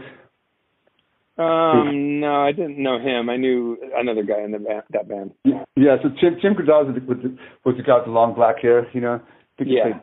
He's super cool. And so his band played down in Tijuana. I don't know if you went to that show. It was at a boxing ring. There was Amenity and a bunch of like Subversión Mortal from Tijuana and a couple other local bands from San Diego. They all went down to Tijuana to play a show at a boxing ring. Did you go to that show? I didn't, but I saw another show at that boxing ring. Yeah, I know the boxing ring. Yeah, so I was out in front of the boxing ring drinking beer, and then my friend who's from Tijuana, he goes, hey, do you drink beer like that in front of, venues in San Diego? I go, fuck no. And he goes, well, you shouldn't be doing it here because you're going to get in trouble. I go, fuck you. And so next thing the cops show up, and fucking next thing I know, I'm in the back of the police car they're going to take me to jail, right? And so I started speaking Spanish, and they're like, no, ¿cómo que hablas español? No, pinche cabrón. They're all like fired up. So they opened the door and let me walk out of the car, And of course they took my $10 that was in my wallet. Back then, $10 meant $10 back then meant 20 beers. You know what I mean? Yeah. But they let me go because I remember you told me, well, how come you didn't tell me you were Mexican? How come you didn't tell me you speak Spanish? Because, like I said, I look like back then I looked like a young rabbi. Now I look like a fucking burned out rabbi. You know what I mean? Because I got a big nose. Yeah. So and I'm skinny and stuff, and I had this. I used to have these. My hair used to be curly, so I had these full on the Fairfax area of LA. Yeah. The what do you call it? It's like a lot of Orthodox Jewish people live there, right? And so a lot of rabbis were back in the day. I don't know how it is now, but and so I had the full on rabbi curls too. So I looked like I was like not starting to be a monk. Yeah, exactly. I remember remember one time I was partying with this chick. She goes, let me see one of those Jewish girls. I'll buy you another beer. I go, okay, here's a Jewish girl, okay? And she bought me another beer. You know what I mean? And I don't have anything against Jewish people or anything, but I have that. So I have that look that's like when I go to TJ or Mexico, the last thing they think I'm a fucking. When I go there, I'm a target. Put it that way. You know what I mean? They don't think. They don't. And they go, fuck, who's that dude? It's like. I'm not, and even when I hung out with my cousins back in the day when I used to go to Mexico City every summer, I was like the gringo. I was a full-on gringo. And that's how I learned Spanish, too, because I was like 9 years old. I was down in Mexico, and I remember one of my cousins said something. I asked him in English, and he goes, "Fuck." He goes, "This fucking ain't America, dude. This ain't the USA. This is Mexico. You speak Spanish here, otherwise you're not gonna be able to fucking function here, basically." And so I learned how to speak Spanish at 9 years old. Yeah. And then so I speak, I speak pretty good Spanish. It's not 100%, but for a watered down Mexican dude, I speak pretty good Spanish, considering I've lived my whole life in the United States. You know what I mean? So it's a good skill to have where you live. That close to the border. I mean, you order 3 tacos, they'll give you 4. Yeah, so, exactly. It's funny though, because when I was living up in the Sherman Heights area up in San Diego until I moved down here to Chula Vista, I live in a predominantly Mexican neighborhood, and so I'd speak Spanish every place I'd go to, and they were like, go on. So it really helps out to speak Spanish because, I remember, we'd go buy burritos, and my burrito would be, fucking really big, and then my friend's burrito would just be a normal burrito. Why is your burrito so big, and mine's so small? It's the same fucking price. I go, because you ain't anorexic like me, okay? That's why I tell them, And I mean, if you hook you up. They hook you up, and they, no, amigo, no.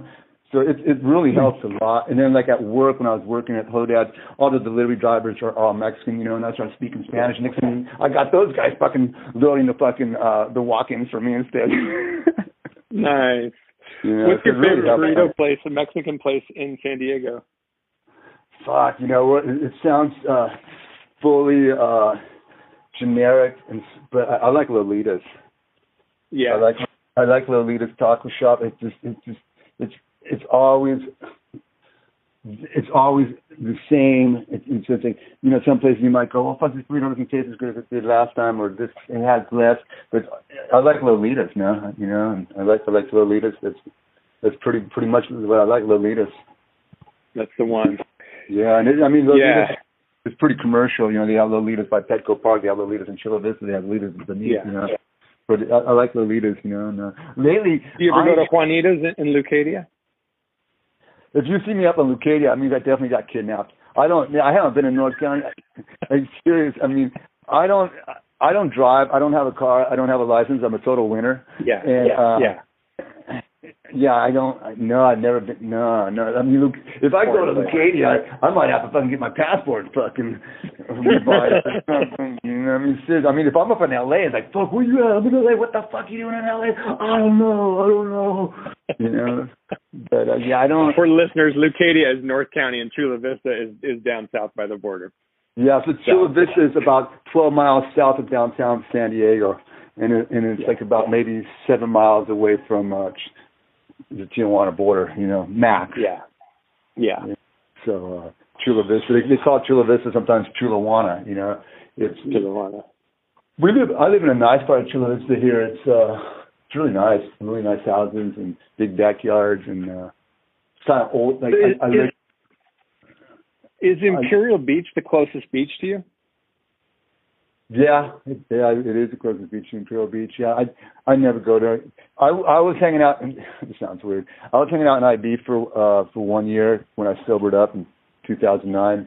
I was going to Alcoholics Anonymous there in IB. It was on Palm 13th, whatever. And it was super cool AA meeting group. Everybody was really nice to me. I mean, one of the guys even gave me a TV and stuff, like a little portable TV. It was so small that I could put in my backpack. So I remember he gave it to me at that meeting, and I'm such a winner. I'd show up I'd ride my bike from Chula Vista to IB to go to the meetings, and my bike was dedication.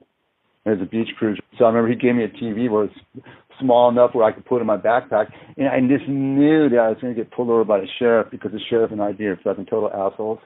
And lo and behold, I'm riding my bicycle coming back from the meeting. And I'm out on Palm. I'm on the bike path, which is parallel to Palm. It's kind of like, just say, north of Palm. And so I'm riding my bike on the bike path. And then the bike path ends like when I'm, normal streets. And I saw a sheriff out there. He's looking at me, and I had long hair, I'm riding a bike, I'm skinny, so I thought I was a tweaker, I've never been a tweaker, but he thought, next thing I know, he's pulling me over and stuff, and he's like, what's up with this, I got it an alcoholics meeting, AA, and he goes, really? He goes, yeah. I go, you know what, you really think it's stolen?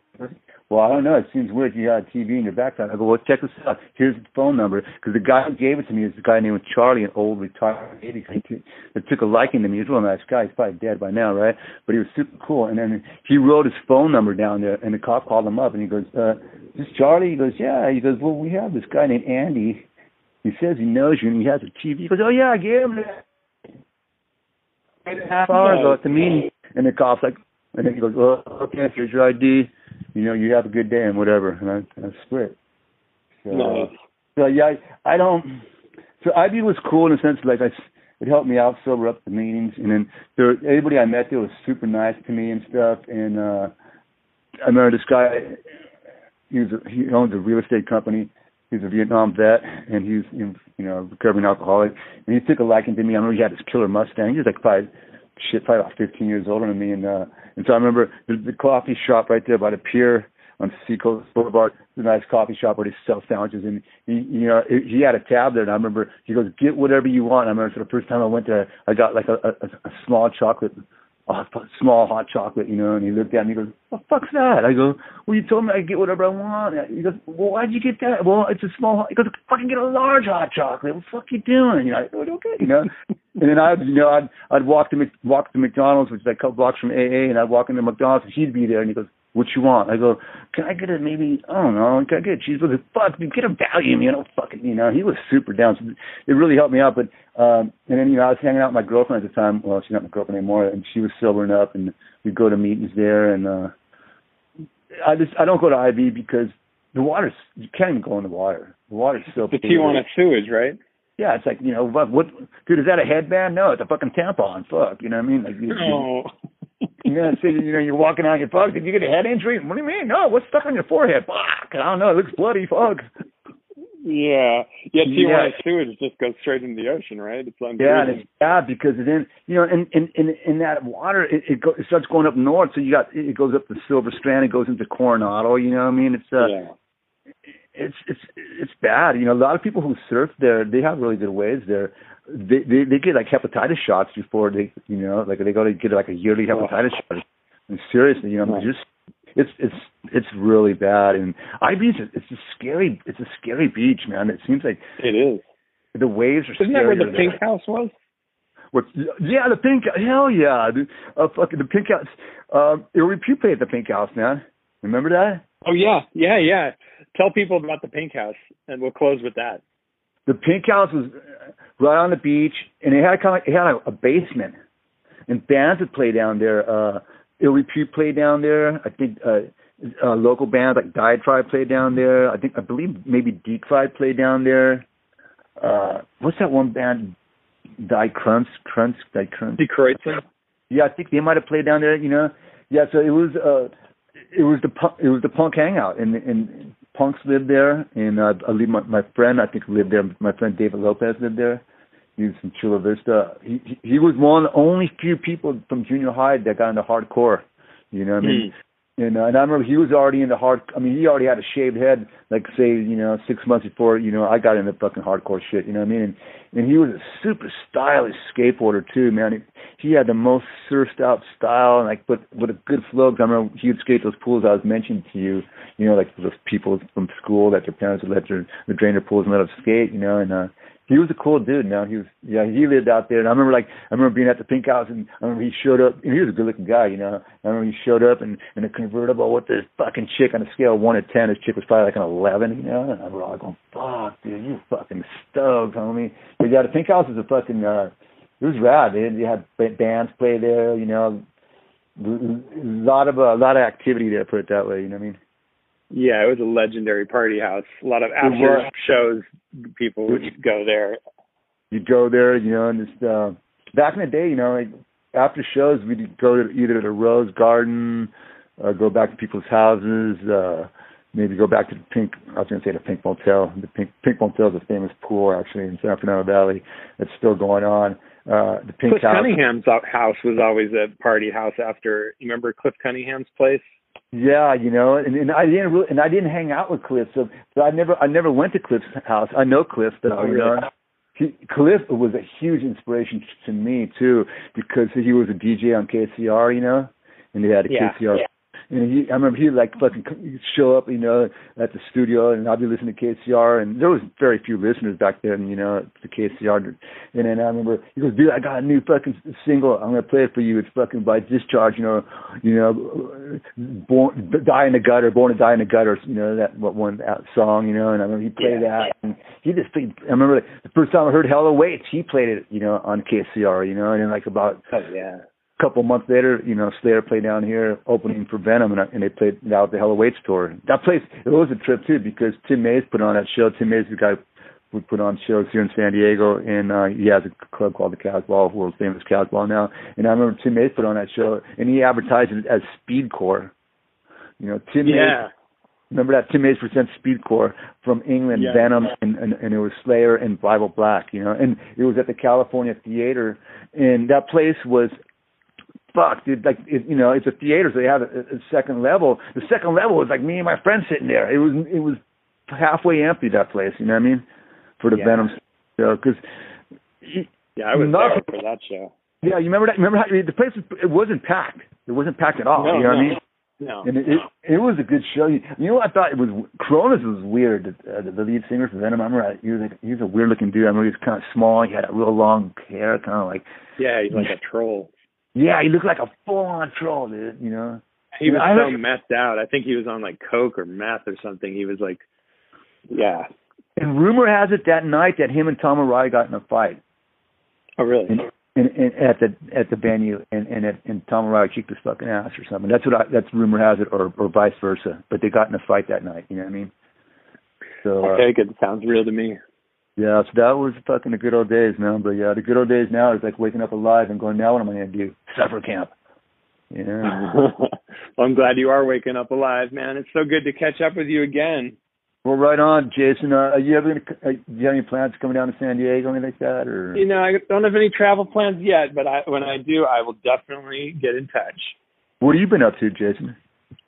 Oh, you know, just doing the podcast, doing life, working, taking care of my stepdad and my mom through this cancer experience. You know, that has been my recent thing. But, you know, right now I'm just getting back into the podcast. I'm glad you ended with mentioning Tim Mays and Cliff Cunningham, because I'm trying to get both of them to come on the pod. So hopefully we'll follow up with that. I'm going to get Bobby Lane. I'm talking to him very soon. So we'll have San Diego cluster. Yeah, you know, Bobby Lane, so he took over Mad Mark Rude in the sense of like, you know, Mad Mark Rude used to do all the flyers and stuff, and then, you know, Mad Mark Rude moved up to LA and stuff, and then Bobby Lane fucking started doing the flyers, and his flyers were fucking phenomenal, you know what I mean? The best. Like, legendary.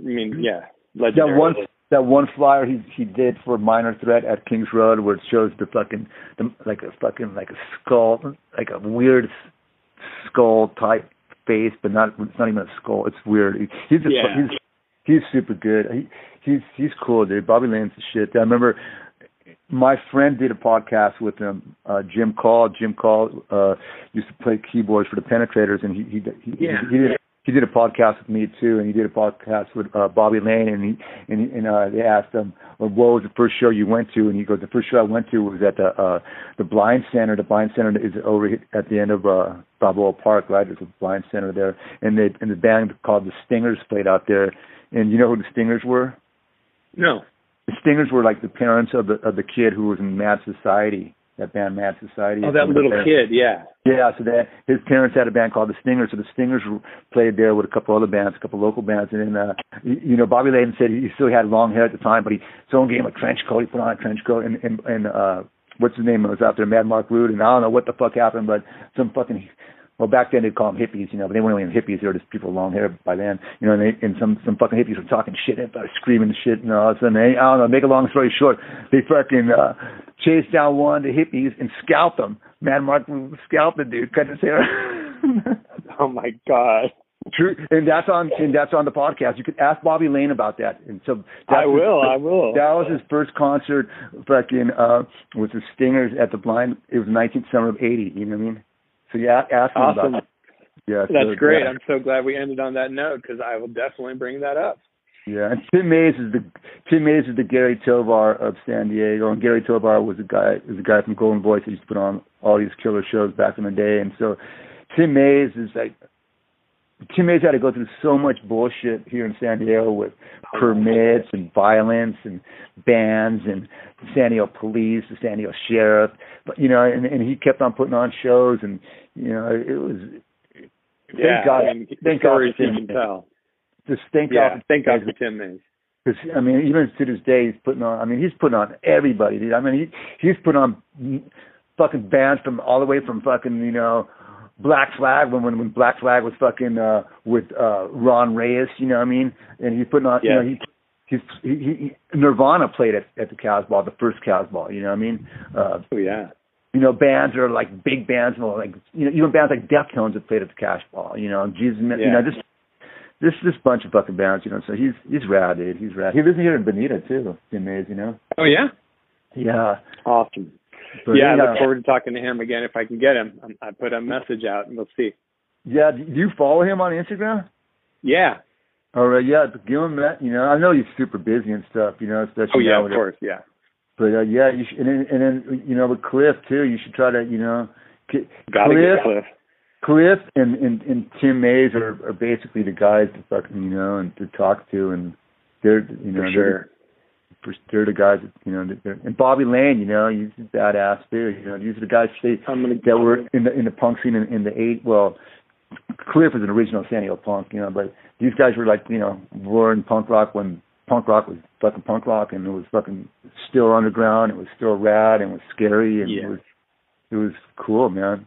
You'd show I'm going to get all three. I'm determined. That's my San Diego. I'm going to put them in a series with our conversation today, and we're going to do a San Diego dip. It's going to be awesome. Sure. I'm going to let you. I'm talking way too much, but I remember I used to always show up with fucking with insects in my stomach. That at the shows. You know what I'm talking about? What do you mean? Oh yeah. Butterflies. I would show up with butterflies. I fucking these fucking butterflies, and next thing I know, like you're doing a stage. Like, okay, the butterflies left. You know what I mean? Yeah, right.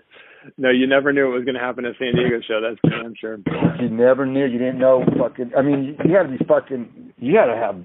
It was gnarly, dude. Even the cops were fucking assholes, dude. I mean, like everyone. Were you at the UK Subs show when that riot happened? It was UK Subs, no. Eagle Weapon Battalion. I don't remember. It was at Adams Avenue. I don't think so. It was New Year's Eve, 82 going to 83, and it was a full-on. It was basically it was the whole fucking. Everybody was fighting everybody. Mad Rocker was fighting out there. It's fucking. Everybody was fighting out there, and the cops showed up out there with nightsticks and shields and helmets, and they started beating up on people, and it was fucking crazy, dude. And we were on the balcony, so it was rad. So we just watched everybody get beat up, and we're like, "Fuck, this is cool, dude." It was like a fucking. The cops came into Adams Avenue. Came into Adams Avenue like about 15, man. Like they had riot gear. And then after that, you could ask Tim Mays about that show. And after that, I will. There wasn't any Tim Mays shows for like almost like 3 months because Tim Mays couldn't find a venue. The cops were harassing him for permits and all kinds of shit. Like this bullshit stuff. You know what I mean?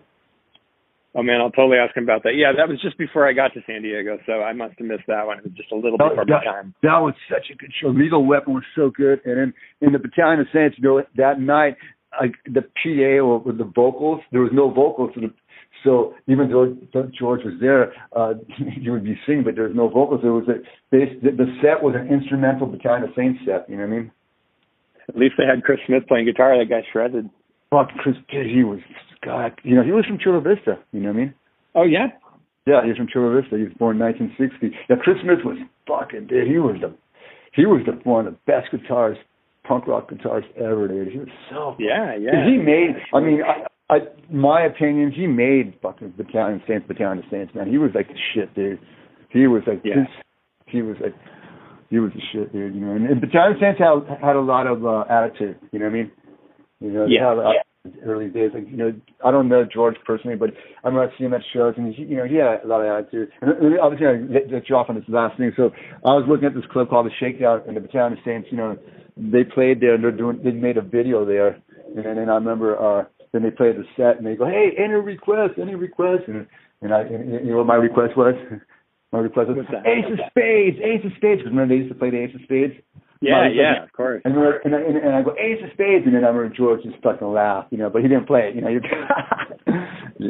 that Yeah, and the Battalion Saints, they were good, but God, they played so much here in San Diego. Every show. It's like, oh every my God. show. And it was like, and it was cool, but like, I burned out on them, to tell you the truth. You know, I mean, they were, you know, they were good, but I burned out on them. And like, there were so many other bands that could, you know, that would have been nice for them. But remember that one? Remember that one time the Battalion Saints in the Social D show? Remember that one? At Adams Avenue. No, this is the one over at Fairmont Hall. It was '84, like spring of '84, and and Social Distortion was going to headline, but the Bats were like, "Oh, dude, fuck yeah, dude, we're going to headline because when we go to LA and we play at Social D, we don't fucking headline, you know what I mean?" And so they made us think about it, and so anyhow, Social D opened up for Battalion Saints, and I'm not a Social D fan anymore, you know, but that show was so fucking good. So Social D back in the day was the shit, I thought. I mean, they were good. Oh, yeah. You tell people about Social D, but back in the day, Social D was hardcore as shit, dude. You go to Social D, I remember seeing them over at fucking at Kings Road, you know, in '82. That was the night they played with the Vandals, and it was supposed to be Crucifix, but Crucifix didn't play. The Vandals played instead. And fucking, I remember then when they were singing Mainliner, and I remember Kings Road was really small. And I remember fucking Mark Rude was up there, like, he was shooting, you know, something in his veins and shit when they were singing Mainliner and shit. But you remember that you heard a story about that show, right? The one at Kings Road? Yeah, with the Vandals and Social D. No. But fucking, so Steve-O had a hand grenade. He brought a hand grenade with him. A real live hand grenade? Real live hand grenade. So have you seen the Mad Mark Rude documentary? No, I haven't. You've got to see it. They talk about that. I'm not going to go into it, but they talk about that, and it's a killer story, dude. And if you have a chance to see, it's only like an hour long or so.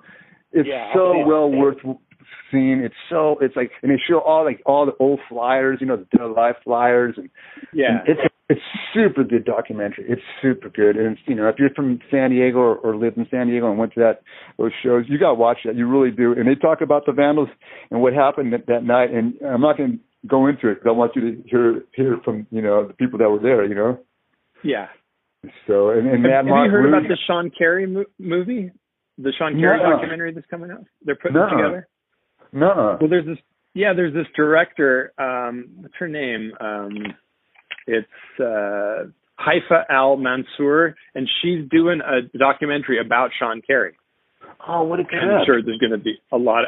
She's making it right now. I mean, I talked to a person representing her because I had posted about her, and so they had talked to me about, and I gave a few people to talk to, but I don't know what it's going to be. But, you know, Sean Carey's alive. Like, she's like alive, and she lives in like the San Diego area. And she was like, it was a huge mystery, you know, about her. Like, you know, did she die? Did she disappear? You know, what, she just seemed to disappear. But yeah, so they're doing a whole documentary about her life because she's, you know, just an incredible fucking person from the world of hot rod culture, punk rock culture, porn. You know, it's like her comics cross over, and she's a woman doing all this work. Such an amazing person. And you know what too about her? She grew up going to Catholic school. Her, you know what I mean? She I think her whole education was Catholic school. You know what I mean? She was Irish. She's Irish. Her name's Sean Fitzgerald is her actual name. But yeah, so she was raised Catholic, and then, you know, and it's a trip that she used to be Mad Mark Rude's girlfriend for a while. Right. Yeah. And so that's, you know, that's good because I from what I had heard, like you said, I heard she was either dead or she was missing. I heard she was like really fucked up on drugs, in the sense of maybe not being on drugs anymore, but drugs had affected her. You know what I mean? Yes. Well, I talked to her on the phone, which is a crazy thing because the guy I talked to who's part of the documentary, he gave me her phone number, and so she lives at like an assisted living place, and I just called her up and talked to her for like an hour. It was amazing. Oh wow! She's super nice. Yeah, she's like really, really nice, and she's got some. She had a head injury from falling off a bicycle when she was really drunk in downtown San Diego, and that was her like disability. And so now she sounded good, you know, and she's in good spirits, and she's a really sweet person. And she was really touched I told her what a fan I was, and so anyways, I'm sure I'll talk about that in future episodes too. But yeah, it's really cool. So this documentary is going to be awesome. Dude, she is. I mean, she's the shit, dude. And like, remember there used to be a van. Well, it used to be an old supermarket, but the Fleetwood up in Redondo Beach. You know what I mean? Yes. Yeah. And those, I mean, those shows were fucking violent as fuck, and just, I mean, it was hardcore, right? That's what some circle jerks in Fear or in the Decline are at the Fleetwood. You know what I mean? Right. And she used to do all the flyers for the Fleetwood shows, and they're just killer flyers, man. You know what I mean? Oh yeah. No, she's the greatest. I mean, in my opinion, of the punk artists from that era of Southern California. I mean, her and Mark Rude were like the two greats. You know what? I hate to say it, but I'm going to agree with you. Yes, they would. I think both those guys, I mean, Mad Mark Rude's flyers, even though they were San Diego flyers, they were like the ultimate flyers you could really get. You know, I mean, they're like her and Sean Carey. Those were like the flyers, like I remember I'd go to Off the Record and I'd pick up a flyer for the next show and it'd be like, oh fuck, dude, this is fucking, who is this? That's a Misfits we're gonna play, and it'd be a Mad Mark Rude fucking Misfits flyer that I forgot that I saw the other day that someone's selling for $400, man. Yeah, I'd imagine. Yeah, I got flyers. You know what I mean? I don't know when he's gonna sell flyers. I guess I don't know. I mean, I can't. Yeah, you could cash in because they're all original, and you got the provenance to prove it. I mean, like these podcast episodes will prove to anybody that you're legit. I mean, my God. Yeah, I mean, yeah. But yeah, if you know anybody bet you just keep an ear out. You know what I mean? Yeah, if you ever want to sell them, I definitely have some people that would be interested. I'm sure if you ever are in that position. Cool. You know what I mean? That sounds cool. All right, brother. Well, Jason, thanks a lot. Yeah, I really appreciate it. I've been bored. Thank you. I've been hanging out here at home, and I don't drive, and I've been stressed out because I gotta fucking start looking for a job. I mean, when I show up looking for a job, you're probably gonna think I'm the undercover boss. Like, fuck, where are the cameras, dude? Fuck, I don't know, man. No. I remember when I started looking for a job when I sobered up, I was 50 years old, and everybody's like, fuck, are you on probation or parole? I go, neither, homie. Fuck, I'm looking for a job, man. I'm like, fuck, what? And now, when I show up, everybody go, fuck, is the owner's here. Hey, everybody, calm down. Josh Teresa works here. Be nice to him, okay? So, fucking, I feel you on that, yeah. I feel you on that for sure. Well, it was great talking to you, and I'll definitely, I'm sure that the audience is going to be happy to hear from you again, because everybody loved the first time you appeared on the pod, so it's good to have you back, and I'm glad you're out there kicking and shredding. Yeah, I'm still trying to skate and stuff, you know what I mean? So, nice. But thanks, I appreciate it, Jason. You have a good weekend. Every day's a weekend for me right now until I start going back to work, and then every weekend's going to be like a hell week.